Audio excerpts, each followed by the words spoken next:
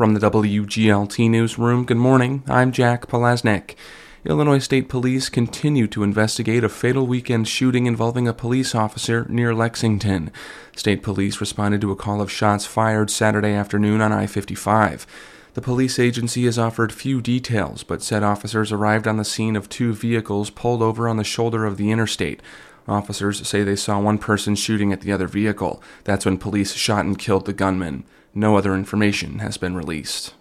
A former Illinois State University professor, dean, and department chair is in the running for the university's top job. Elizabeth Mullenix is currently the provost and executive vice president at Miami University in Ohio. She's also been a department chair and dean there. Mullenix spent 11 years at ISU as a professor of theater, eventually rising to become dean of ISU's College of Fine Arts. Mullenix will make her case for the job during a public forum today at 1:30 p.m. at the Bone Student Center. Also in the running for ISU's presidency are current interim president Andave Tarhuli and University of Nevada, Reno dean Donald Easton Brooks. A fourth and final candidate is expected to be announced later this week. Improvements for roads and sidewalks is on the agenda at tonight's Bloomington City Council meeting.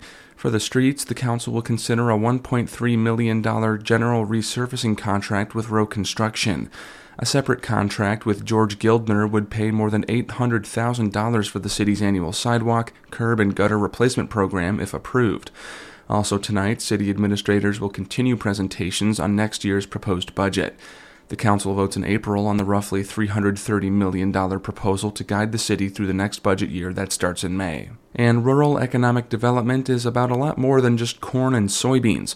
That's according to Chris Merritt. He's the executive director of the Illinois Institute for Rural Affairs at Western Illinois University. We are of the opinion that a healthy farm economy needs a healthy rural non-farm economy.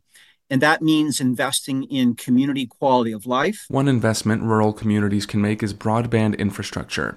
Merritt says there are successful examples of small towns in Illinois marketing themselves as a haven for remote workers, but doing that requires reliable and fast internet service. The Illinois Institute for Rural Affairs will host its annual Economic Development Conference in Springfield this week.